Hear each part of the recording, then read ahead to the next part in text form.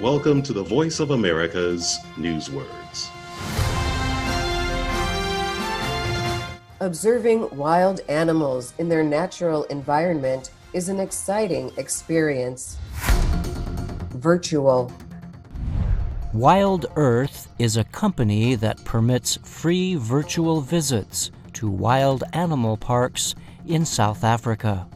In March, Wild Earth began attracting up to 3 million viewers. The company's founder says it is because the new coronavirus forced people to put travel plans on hold.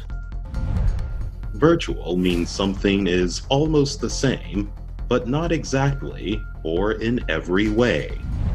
In this example, it means something happening on computers or on the internet.